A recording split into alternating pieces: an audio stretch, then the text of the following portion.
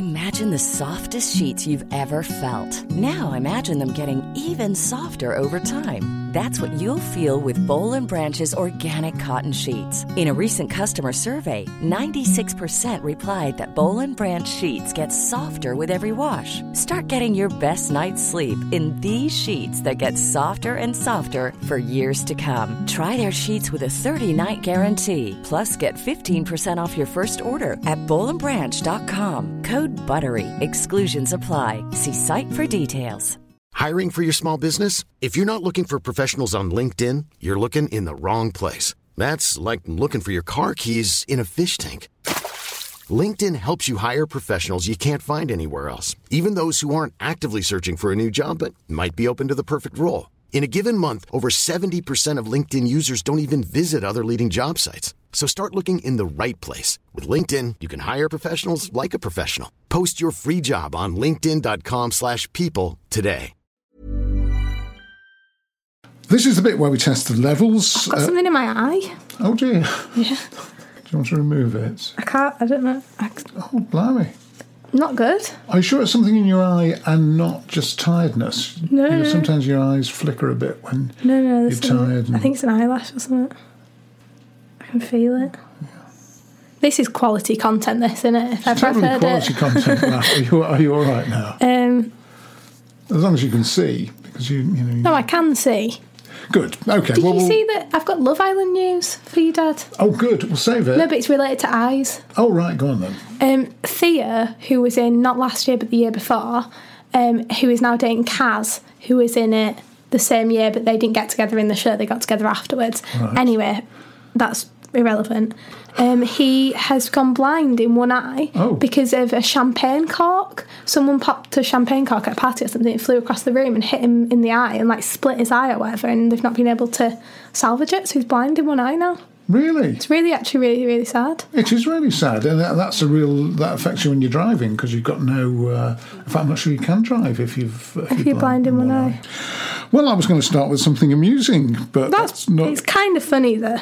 Well, like it's like funny in like a morbid way. Yes, it's funny in that it was a champagne cork. Yeah. It's a sort of injury that you would have to be of a certain class to suffer. Yeah, it's exactly. What you call, I suppose it's, in a way, if it weren't so sad and he hadn't gone blind in one eye, it would be a #first world problem, champagne cork injuries. I do have a joke or two. I wonder how many people die per year from champagne cork injuries. Do you know I think there's quite a few. I'm sure I've seen that in statistics. Yeah, because like more people are killed by vending machines than by shark attacks or something each year. I bet that's like one of those. It probably is one of those. Well, here's a joke as we're testing the levels. It's one of Tim Vine's jokes, Ruth. I don't think they went down that well last time. We'll try this one. Is he like wordplay and stuff? Yes, he's a one-liner merchant. He does hundreds and hundreds of one-liners. Very clever. I went to buy a watch, and the man in the shop said, "Analog?" And I said, "No, just a watch." Yeah, that's all right. I was in this restaurant, and I asked for something herby. They gave me a Volkswagen with no driver. So that wasn't as good. You're, I would say, at the moment, winding down still from Leeds Fest. Yeah, because I've only really had one, because I didn't get back until kind of later on the Monday because of traffic and all that kind of stuff. It was afternoon on Monday. Yeah, afternoon on Monday. And then it was only Tuesday yesterday. So I've just had one day to recuperate. About 1.5 days. One day. Yeah, 1.5 days. And you've been, what was the word they used in Seinfeld that time? Decomposing. You've been decomposing. I'm decompressing. You're decomposing for sure. And amongst the things that we'll talk about the acts. I've lost my voice as well. That's why I sound... Yeah, I think I sound better than I usually do, actually. I sound more... husky. Husky, yeah, whereas usually I'm like... Woo, really high. It's true. It's a touch of the Amy Winehouse. I think it sounds better now, yeah. Yeah, you might be right. We'll talk about the acts that played at the festival a little bit later. But obviously the big story, and the thing that worried parents coming out of the festival, was while you were there, headlines, a girl, 17-year-old girl, died through a drug overdose. And you sort of, by connection... I knew someone who knew someone who knew her, but I don't...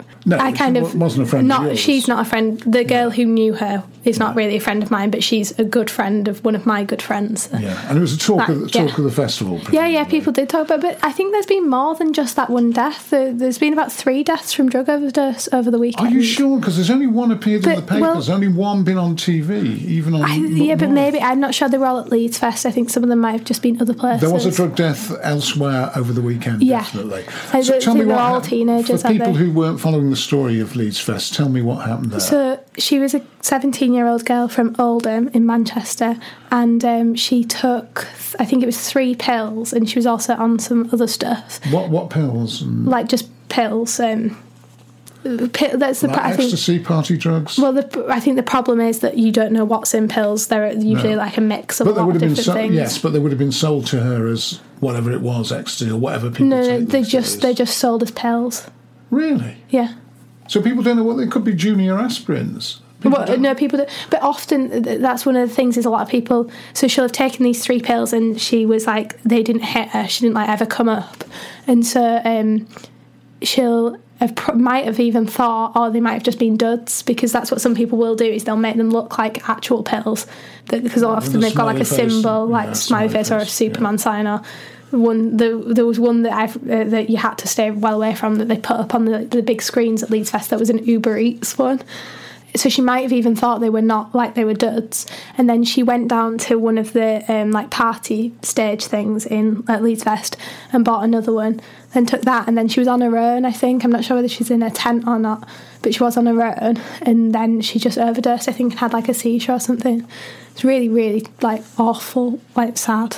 And you were with people who were taking drugs. Yeah, but like I think kind of everyone, well, not everyone does, there's a lot of people who don't, but it is quite normal, especially at a festival, and even people who would never take drugs, usually at a festival they do. I can't believe they don't know what they're taking. It's the pill thing that's really bad, yeah. Yeah, I know, but I can't believe people don't know. I mean, they're paying, and it's what, I think you told me £30 for... no, £30 for like a gram of MD. A gram of MD, and what do we call MD? MDMA, which is... MDMA? I think MDMA is just ecstasy. Right, so that's a party drug. And it's a gram, and what do you do with this gram? Do you sniff it? Or? I'm going into like an in-depth discussion, not of like the morality of drugs, but just of... Well, I'm just interested. We can move on to that in a second, but I just want to know... You do it off like a key. That's what people do with cat and MD. On a key. So just a house key, like a Yale key. So you do like a and then key. What, you sniff it, or? Yes, usually, yeah. Yeah, and do you heat it? Some people put in water. Right. Do you heat it up underneath? Is it a powder? No, a powder, not like a. So people at the festival were selling a gram of this powder, which presumably they had in a sort of little wrap, a little polythene, like a little baggie. A little bag, right? Is it called a baggie? Right, so sell a little baggie of the powder for £30 for a gram. Yeah. Right, and I feel like the police are gonna like. No, you'll be fine. You're just telling me you weren't taking drugs. No. You've told me, and I believe you because you're an honest girl. But you weren't taking drugs. No. Well, that's fine. Let's discuss. But a lot of people were, and you just said it was like almost normal at a festival that people go and take drugs. But I think it kind of always has been at festivals, hasn't it? Well, it's a fairly new scene, I think. I think drugs are definitely stronger than they used to be. I'm saying within the last 25 years, it's probably... Really? Yeah. Not even, but I thought in the 60s everyone was on something. No, in the 60s... Like psychedelics and stuff. Yeah, there's some people did. I never took LSD or any of that. See, no one really... I don't think... People take like shrooms, but I don't think anyone really takes LSD. I've done magic mushrooms years and years and years ago. That's obviously psychoactive, and that can mess with you a lot, actually. But I think the most common drug at festivals in the 60s, as I recall, was just weed. What I'm most interested in is that people are taking pills and they don't know what's in them. You know, they don't even sold as what... I know people have had cocaine. No, I know people have had cocaine and it's been cut with something else. That's common. But what I'm saying is, but they buy it as cocaine. What surprises me is that people are buying pills without knowing what they are. Well, I mean, I don't think they do. I don't really know because I've never bought a pill. No. So I wouldn't know how... I don't think people do know what's in them. I think... But then also there should be the problem is that at some festivals there has been like drug testing tents where if you want to do the pills or whatever, you can go and take them to the tent and find out what's in them to make sure there's nothing dangerous in them, and then they just give you them back, which is like a brilliant thing because it would keep people really safe. But also there should be like more conversation about how to safely do it. So like one of the things is when it's really hot like that and you don't know what's in stuff, you should only have half of one, then see how you are, and then have another half or whatever, like drop half of the pill. But no one talks about it, and because it's illegal and because people feel like they're in danger if they admit to having done something, that's why you have these deaths, because the people feel too nervous to seek help.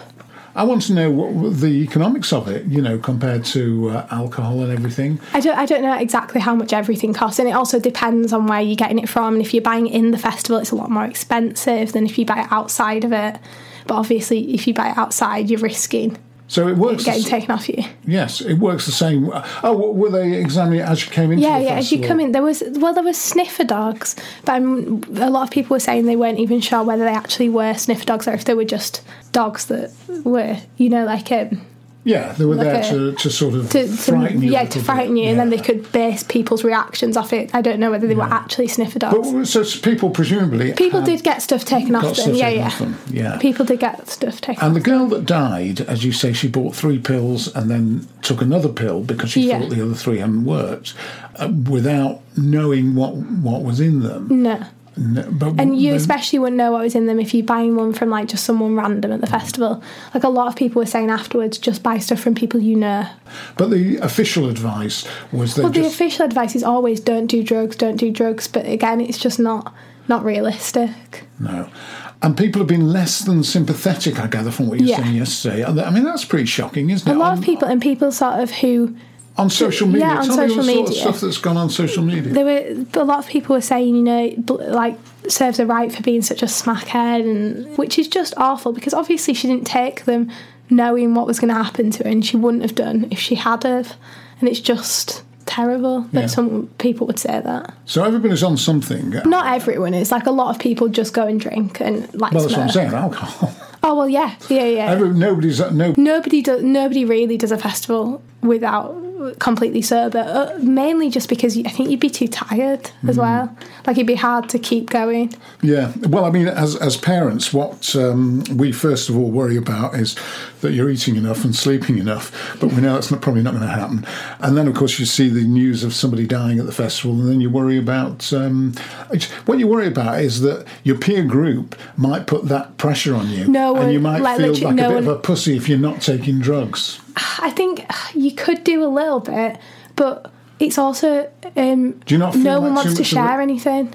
How do you mean no one wants to share anything? It's expensive. Why would you want to... So people are just taking drugs they're buying them just for their own use? Unless you're dealing, then you're just buying for personal use. But I think what a lot of people were saying that is one of the problems is that if you buy them outside the festival, it's usually a lot safer because you're more likely to know what's in them, and it's more likely to be sort of from buying from someone you know, someone you like regularly buy from or whatever. But then they take them off you, the stuff that's just for personal use, they'll take all that off you, and they never find people who are dealing really, because they're much better at hiding things. And so you're saying then what they're doing all wrong, because so they're catching the wrong people. Yeah, they're taking the people who are just having got stuff for personal use, but they're not finding the people. Often when people die or when people have these really awful trips or whatever, it's because they bought them from a random person in the festival. So what you're doing is you're taking someone who otherwise might have been safe because they're just using their stuff, and then sending them to someone else. If that's what you want to do, then you'll find someone else to buy from. Yeah. It's interesting that the drug rule follows almost the same as the fast food rule. Like a hot dog will cost you £2.50 if you buy it outside on the street, but it will cost you £5 if you buy it in the festival. And it seems to be the same rule with drugs. That if you buy it's more expensive. It's just supply and demand, I guess, as well, isn't it? I don't think we spoke about this before. There was I think I saw a woman who works for the Sunday Times who was asked to give a speech. Because she's got this job at the Sunday Times, she was asked to give an inspirational speech to some girls, girls about your age. And she put on Twitter, I'm giving an inspirational speech to these teenage girls. I don't know what the hell to say to them. Have you got any advice? And she said, bizarrely, eyebrow management was a major point of all the tweets she got. She got like about 1,000 tweets on this. Yeah. And she says, eyebrow management was one unexpected theme. Quotes, don't dick about with your eyebrows, said one. It's really true, actually, because I have older sisters and who really plucked away all their eyebrows because that was the fashion back when they were growing up a bit more. And so I've never touched mine or anything. Good. And now they're always jealous of my eyebrows because they are much thicker. So that's good advice. So it really is good advice. Cara Delevingne, the model, her mum said, don't touch your eyebrows, they're your best feature. Well, there you go. And there was another tweet she got. It was actually the first two words were in uppercase. It said, do not overpluck your eyebrows. Yeah. Somebody else suggested dyeing your hair a ridiculous colour because hair grows and you're only young once. One strikingly attractive woman made an unexpected observation. Having a big nose is not the end of the world. That was her advice on Twitter. Another advised, now this is an interesting one, another advised, don't be the best friend of a more beautiful woman. Yeah. Make sure all your friends are worse looking than you. Marry a hedge funder was another one. Yeah, I think, to be honest, I think the advice marry rich is undergiven. Yes, except in Jane Austen. We've been watching Sanditon. It's really good. We've only watched it. There's only been one episode, hasn't there? So we've still got time to catch up. Yes, and that is all about really good, marrying well. As most of Jane Austen is, isn't it? About marrying into money. But anyway, it says, marry a hedge funder didn't seem exactly the inspirational mantra that a bunch of bright, capable girls needed to hear. The television presenter Kirstie Allsopp, she got a tweet from her. Kirstie Allsopp said, it's okay to want kids more than anything else. It's okay to think caring for your kids is a career. Yeah. I think that's quite good advice, though, because sometimes it can feel unfeminist to want to get married and to want to have kids and stuff. So I think that is quite good advice. Let's talk now about some of the acts. We're going to play our music choices shortly, but let's talk about some of the acts that were on at Leeds Fest. Very good reviews, and the same acts that were on at Reading Fest. They always review Reading. Well, they review Reading because there's the same people who are on Leeds. Yeah, but it's not fair. But I presume they should review Leeds. I presume the people who were reviewed well at Reading, people like Billie Eilish, were brilliant at Leeds as well. Tell me about the acts, who was good, who was bad. Foo Fighters, a bit boring? For me, yeah, I thought they were really bad. Although they did have this guy dressed as, he must have been absolutely tripping or whatever because he just looked mental. But they got this guy up on stage and he was dressed as Freddie Mercury, and then they just sang. Did they sing a Queen song? I think they did, and that was by far the most entertaining bit. But I'm always underwhelmed by old men with guitars. Just doesn't appeal to me at all. But yeah, I was really impressed with the 1975, even though Matty Healy is maybe the most pretentious I've ever seen, but really good. Why is he pretentious? I can't even put into yourself. Words. Yes, you can. Come on. So he's he kissed this guy in Dubai, Did you see the stories? No. I won't go into that then, it's too complicated. So he did this whole bit about, I'm so lucky to be here and all that kind of stuff. It was just a lot. And then he talked about picking things up. Because he was worried he would get arrested in Dubai. Is that the sort of thing? Yeah. So the authorities did, and it was a question of maybe this guy will get arrested or whatever. And then he was like, a government loves to, try and control our genitals and all that kind of stuff. And so that was fine.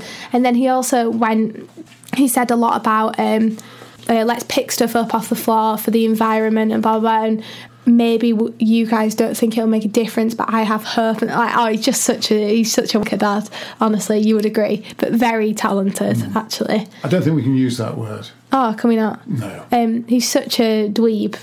He's very talented and stuff, and I really like their songs and things. So they were very good. Billie Eilish was great enjoyed her a lot. And then I really liked Slow Tie's set. Slow Tie were great. Went to see Let's Eat Grandma, who were only in the small alternative stage set, and there wasn't really that many people there, but absolutely loved it because I always think those two are great. And Dave was really good. Before we go into the music choices this week, Ruth, should we shame the Obamas? Oh, okay. I don't really want to. I like Obama. Well, let's shame the Obamas. Now, there's a TV series called Grand Designs, which you've no doubt seen. I've seen you watch it. You like it, don't you, Grand Designs? Your mum watches it all the time. It's given homeowners many ideas in 20 years, from bifold doors to underfloor heating. But the programme's presenter, Kevin MacLeod, would like to consign one trend to history: the multi-bathroom home. He said bathrooms are extremely wasteful in terms of resource, yet people are putting more in their homes than there are actual occupants, he said. 4 people live in the house and put in 6 toilets. I don't understand that. The average number of bathrooms in a 4-bedroom home is 2.8, which doesn't sound too bad to me.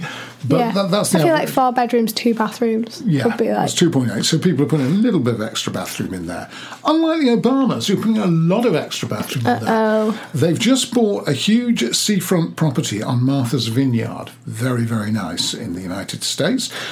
Largely on the money they've got anyway, which is a lot of money, but also on the deal they signed. Will he have his money just because he was president? Well, he'll have his money because he's a president. Of course, I think they're both lawyers, so they'll get loads of money from that, and loads of money from politics over the years and that sort of thing. Right. But mostly for the book deals. They signed a $65 million deal for a book each after their 8 years in the White House. So basically, the money they had in the White House, and then they came out, immediately signed a deal for their books, which obviously they wouldn't have got the deal if they hadn't been president and first lady. So that's where the money's come from. Fair enough. But the house they've got, it's a 7-bedroomed, 9-bathroomed house. Wow. So 7 bedrooms, 9 bathrooms. But although, if they bought the house, then they didn't control how many bathrooms were in it. No, you're probably right. Although we don't know. Often there's some rich guy's bought 2 houses in Mayfair, and he's installed a river that runs through the house. People do. They add it, and then they dig out the basement. Honestly, the super rich will be the death of this world. Well, they will, and as the Obamas are amongst them. Yeah, so, but then again, I also do think give Trump a decent kicking for things. I think it's only right that when no, but having 9 bathrooms in your house versus putting children in internment camps, not quite the same thing, I wouldn't say. Well, fair enough. If you buy a house and it's a really nice house and it's got that many bathrooms, it's not really your fault. True. So we give a free pass to the Obamas because they are the Obamas.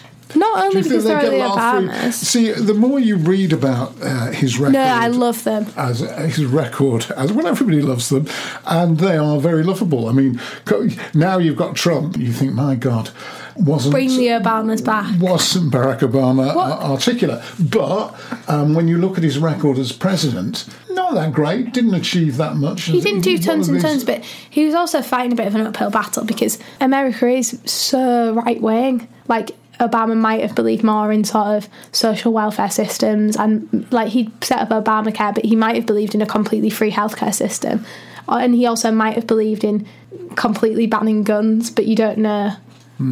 But I suppose when you look back at a president, it's what he achieved rather than what he believes. And to some extent, I suppose the president is just a front man anyway, and at that he was very, very good. But at the end of the day, 9 bathrooms.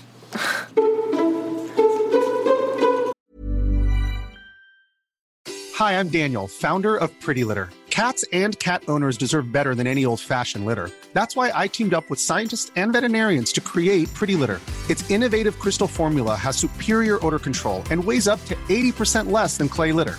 Pretty Litter even monitors health by changing colors to help detect early signs of potential illness. It's the world's smartest kitty litter. Go to prettylitter.com and use code ACAST for 20% off your first order and a free cat toy. Terms and conditions apply. See site for details. I'm Sandra, and I'm just the professional your small business was looking for. But you didn't hire me because you didn't use LinkedIn Jobs. LinkedIn has professionals you can't find anywhere else, including those who aren't actively looking for a new job, but might be open to the perfect role, like me.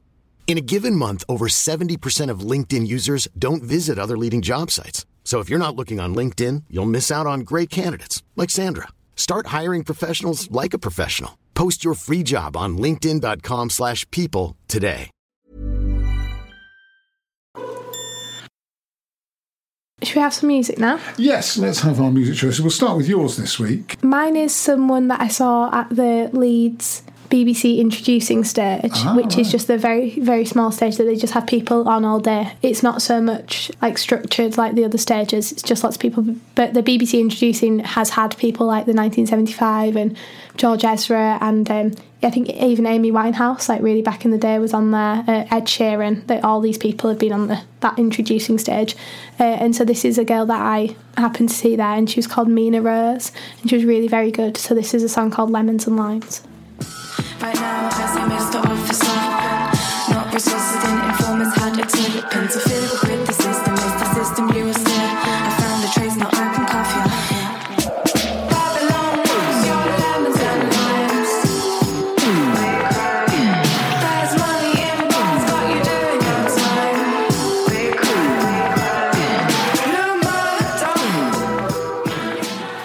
Quite a very catchy pop song. Did she do that one on the stage? Yeah. And do we know anything about her at all? Where she's from? Yeah, I can. Yeah. She's from London, and there was an article about her in Vogue saying like the British artist you need to know. So I think she's probably gonna like get quite famous and whatever. But there's also like not much about her really. No. I'm pretty sure she's quite young. Mine this week, I'm sort of influenced by the various radio stations that I've worked at over the years, and this is when I was working at Jazz FM, and we used to play this more or less all the time. Ever feel it somehow, somewhere you lost your way,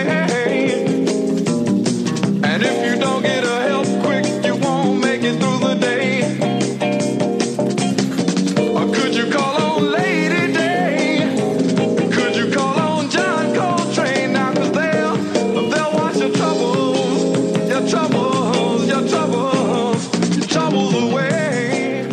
that was Lady Day and John Coltrane by Gil Scott-Heron. Have you heard of Gil Scott-Heron? I almost thought we played Gil Scott-Heron before. Well, I asked you this yesterday, and I looked back through our playlist, and I couldn't find... He did a thing, probably it was most famous for, The Revolution Will Not Be Televised. I think I might have played that. I think I played that. Well, this is a different one. This is It's still good. You know what? We've been doing this for a long time and we're running out of stuff, so...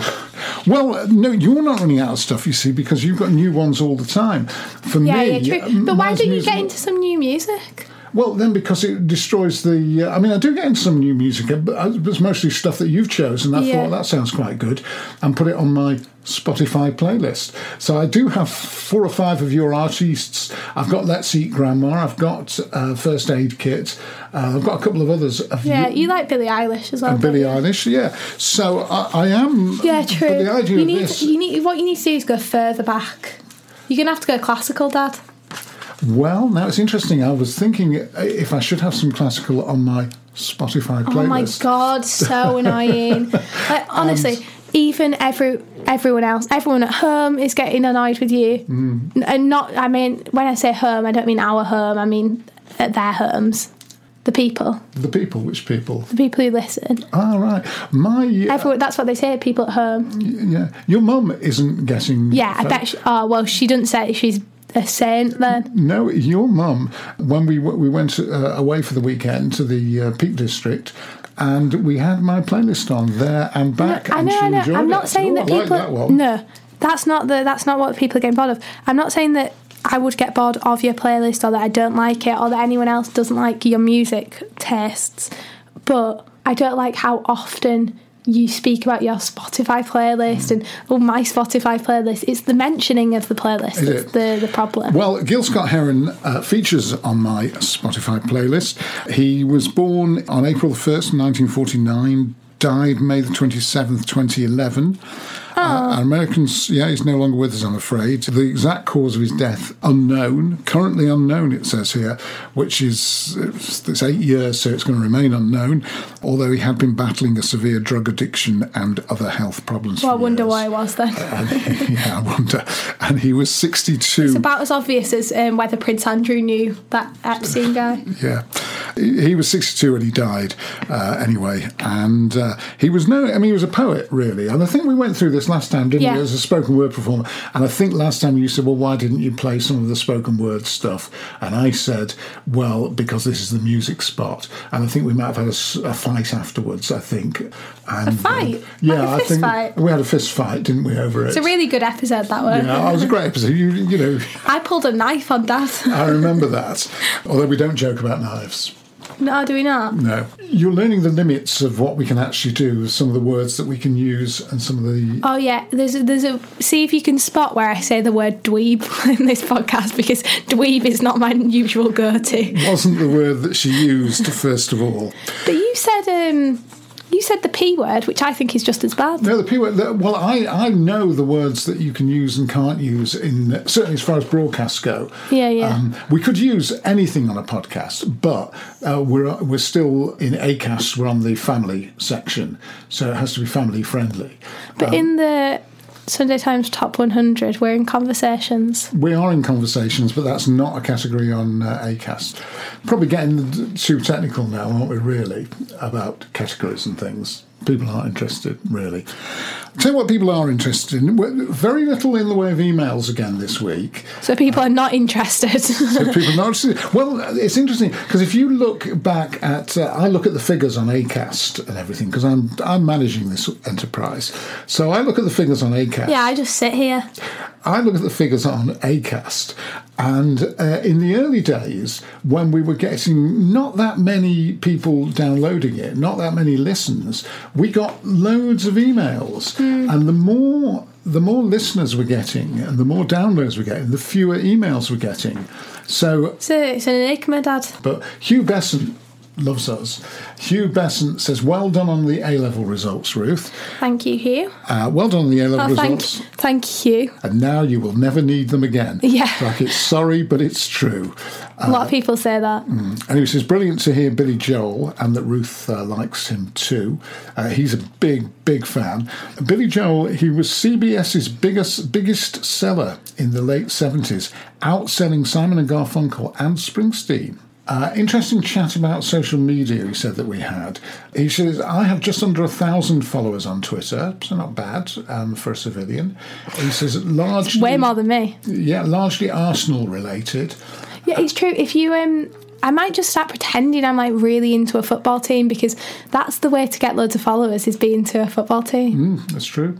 He says all those people we mentioned, Selena Gomez and all those people with massive numbers of followers, are getting paid to post. Yeah. And the kids don't seem to mind. And he's come up with his own scheme to stop trolling and to stop people getting age-inappropriate stuff. But... it's looked very good to me, but it's not Dragon's Den, so I'm not going to totally... I had a great idea for Dragon's Den the other day. Yeah. Do you want to hear it? Yeah. So, you know when you've got your phone charger on your bedside table, and it like falls off the bedside table all the time, and it slides down the back, or mine is from the side, so it just falls off the table, and then I have to like reach down, and I can't... it's so annoying, you know, when you unplug your phone from it. Really frustrating. So it would be like a small rubber thing that's got two suction bits on either side that you can just like swoop over the cable, so it keeps the cable in place even when your phone isn't plugged into it. So you've invented rubber suckers, basically, which... No, because it's for that. Like it's a rubber sucker on one side, and then it's got a little like rubber string thing that goes over the top, and then a rubber sucker on the other side. So then it keeps the cable in place on the table while you've not got your phone plugged into it. It doesn't. Because I was just using a piece of sellotape for a while, but the sellotape, then you can't take it off without peeling the sellotape off. I think we all have ideas. How is that not a brilliant idea? It's not a brilliant idea because it's... what? It's not a brilliant idea. That's gold. I'm out. Someone will have heard that and then they'll copyright it. Let's talk a wee bit about how difficult it is to be a vegetarian, or in your case, a vegetarian who eats fish.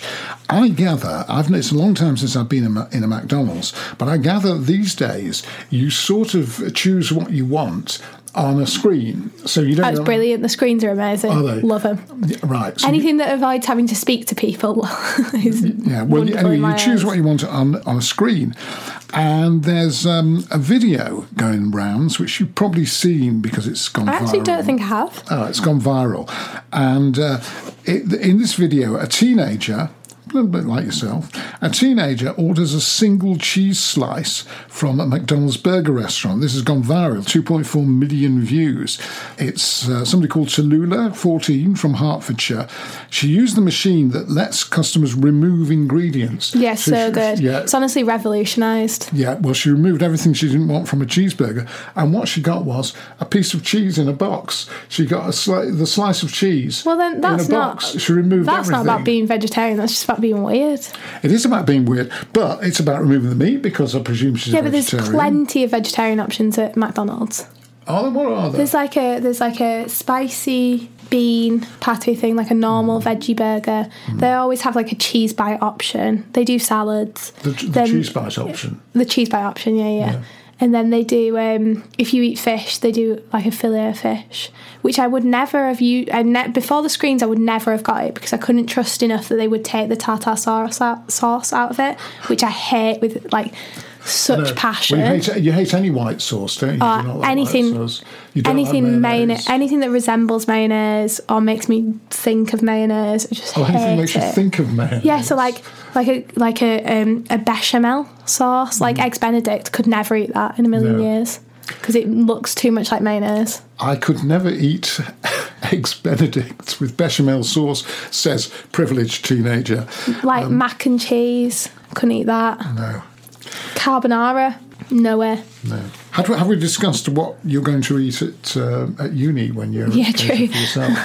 I think I'll be okay though. I'm not like, I know I don't cook. Yeah. I think we began to discuss this and then went on to a very long, in-depth in-depth pizza conversation. I can cook pasta.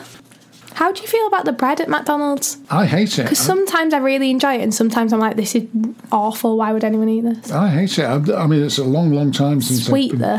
The bread's sweet. Very sweet. Everything's sweet in McDonald's. No, some stuff is really salty, though. Like the chips are super salty. Yeah, chips are salty. I think the stuff in the burgers is really salty and that's why they make the bread so sweet. Do you ever really fancy McDonald's, though?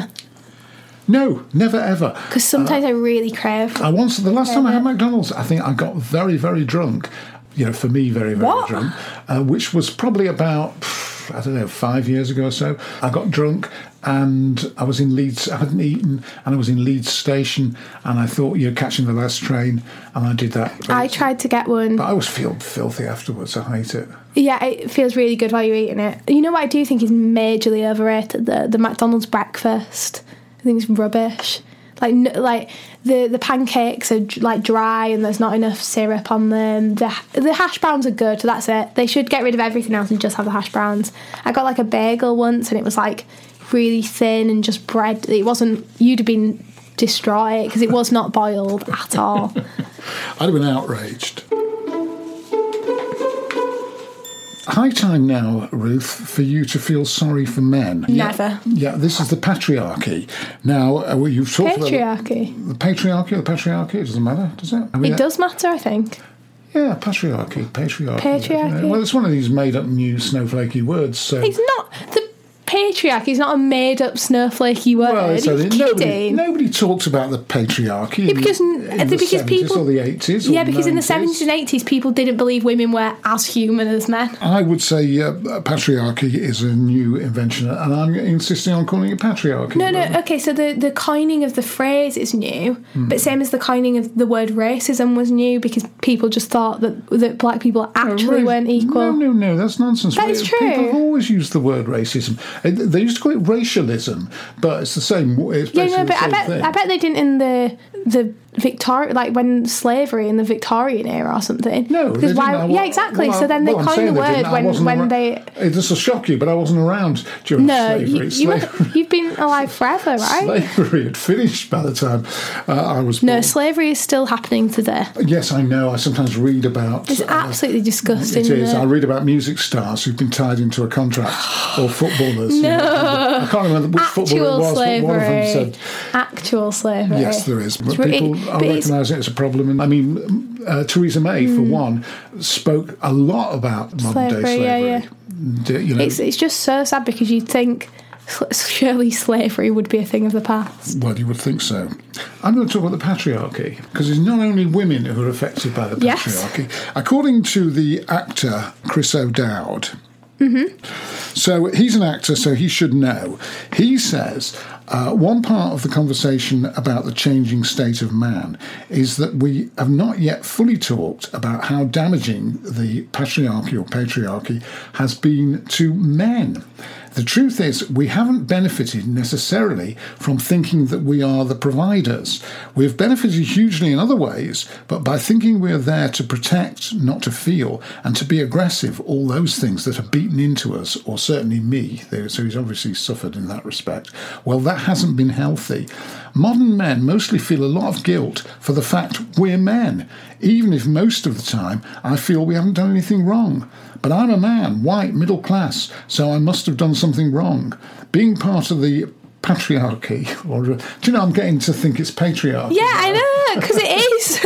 It is patriarchy. I think you're right. It's paternity, but it's patriarchy. Yes. It's not paternity. Do you see how that sounds wrong? But it's patronising. It's not patronising. The Americans would say patronising. Yeah, but patronising.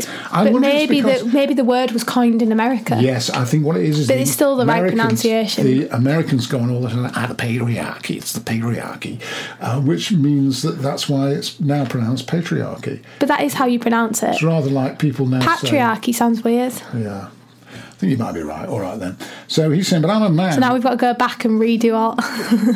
But I'm a man, white, middle class, so I must have done something wrong. Being part of the patriarchy is a double-edged sword. So let's have a bit of sympathy from you for us poor men who are... No, I understand what you're saying, and I completely agree, but it's also the thing of, like, men under 45 have the highest suicide rates because they feel they can't talk about their feelings. And also when we talk about feminism, it's important to remember that it's not about females, it's about femininity, which is always seen as a bad thing. And that's like, men can't cry because that's like a girly thing to do. Men shouldn't like look after their mental health or seek doctors or therapy because those are all like girly things to do. And so it's about breaking down that and saying that femininity is okay as in the same way. But I also think it's really important when we're talking about women's issues not to get into this thing of, oh, it helps men too, because men need to kind of do that. And I think I get frustrated when there's always an argument when we talk about feminism where it has to be justified about why it would help men, when the real question should just be, this helps women, so get on board. Just before we do the meme, can we talk a little bit about Taylor Swift? You're a big fan, always. Are you not? Yeah. She's not of her more modern stuff, to be honest. I like her old stuff. Back when I was like about 12. Yeah, because she started off as a country singer, didn't she? Yeah. Country music, and then she was sort of crossover artist. Now she's very poppy. Very poppy. She loves us, the English. The English. Oh, I thought you meant our podcast. I was like, really? Because I'm not sure. She's not said anything yet. She's absolutely totally quiet on the subject of our podcast, but she does love the English. She's going out with a boy from London, Joe Alwyn, who's a London-born actor. She's always going out with someone. Yeah, but she's been out with 2 or 3 famous. She went out with Harry Styles for a while. Anyway, she's written a song about him called London Boy. Yeah, she always writes a song about everyone. It's brilliant. Is it? Yeah. Do you know the lyrics of London Boy? No, I haven't listened to it, actually. Darling, I fancy you. took me back to Highgate, met all of his best mates, so I guess all the rumours are true. You know, I love a London boy. Boy, I fancy you, ooh. And now I love high tea, stories from uni and the West End. You can find me in the pub. We are watching rugby with his school friends. It's just show me a grey sky, a rainy cab ride. Babe, don't threaten me with a good time. They say home is where the heart is, but God, I love the English. So here she is with this fairly upmarket, Highgate. If you want to buy a small pokey flat in Highgate, that's a couple of million. Wow. No problem. I bet this boy that she's going out with is not exactly from sort of the East End there. Not at all. Highgate, watching rugby, and by rugby she means rugby union, obviously. Ruggers. In the pubbers. Yeah, is rugby union posh? Yes. Well, it is in some parts. In Cornwall it isn't. Cornwall, it's a bit of a working class game. In Gloucestershire, it is Rugby League is the only one I've ever watched and been to and all that kind of stuff. Rugby League is true working class sport. That's the one with 6 tackles. Yes, Rugby union, there's too many of them. Yes, there's like 20 people on there. 15 each side. There's like 40 people then. 15 plus 15 is 30. But anyway... Have you ever heard the thing that's like, I cannot remember where I read this, but basically, you know when Jesus said, I was in the desert for 40 days and 40 nights... So in the Bible, they often use the 40 for different amounts and whatever. And it's like 40 pieces of silver, is that in the Bible?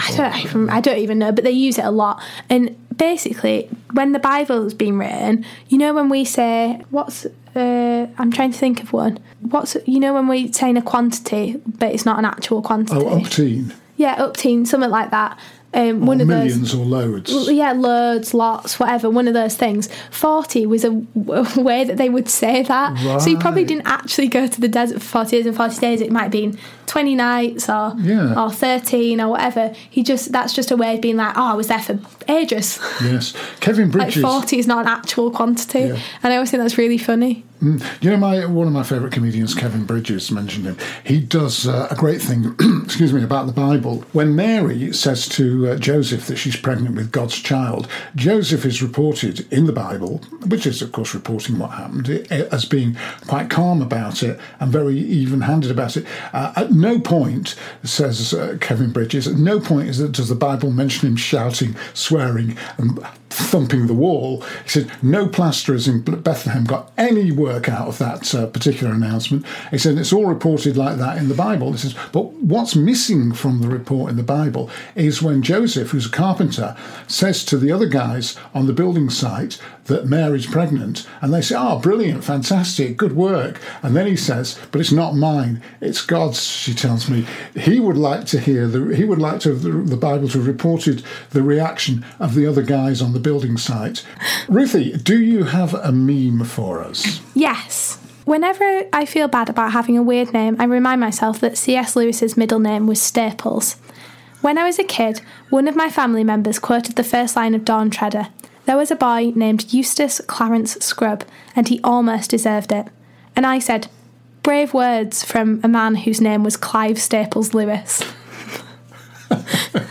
I never knew. Is that his middle name? Yeah, it must be. I mean, should I double check it now? Double check it. I did not fact check that, but I hope to God it's Staples. Yeah, Clive Staples Lewis. Amazing. Yeah, and then he named one of his characters Eustace Clarence Scrubb, and the whole thing is, what a ridiculous name and stuff. So he's called Staples. See, that's interesting. And Clive is not a great name either. Sorry, Clives. People, I had a friend called Clive at school, Clive Sutton, but people stories from the 60s, when people say names, they always sound fake. Like I've never heard anyone tell a story from like the 60s and their schoolmates or whatever and them sound real names. Do you know, I think... Have you heard Bob Mortimer's stories on Would I Lie to You? Oh, yeah. His mates are called like Harry Harryman and Steve By the Way. And what's his name? Lee Mack is like, by the way, like, incidentally. Is that Steve, by the way? Yeah, I know they are hilarious. And I think if you write a novel, or if you try and write fiction, one of the hardest things, I mean, a lot of authors used to go around graveyards and pick up sort of names of people from that, songs as well. People who've died in that sort of era, that they would have been alive then. And it must be so difficult. Like you say, you write a name and it's a genuine name and it sounds completely fake. If you want to get in touch with us and contribute to our dwindling supply of emails, we'd love to hear from you, wouldn't we? Yeah. You can get... Yeah, wait, did you want me to... Yeah, so if you would like to get in touch with us, then you can email at martinandruthpodcast@gmail.com. That's martinandruthpodcast@gmail.com. I'll do it one more time because Dad really wants it to be in threes for some reason. No, I'll do it the third time. Oh, you want to do it the third time? The rule of three, you know about that. Yeah. martinandruthpodcast@gmail.com. And if you want to go listen to the podcast, it's very easy. You can go on Spotify and listen to it and then go straight over to the playlist to listen to the songs in full and type in Martin and Ruth or Ruthie, Me and My Dad.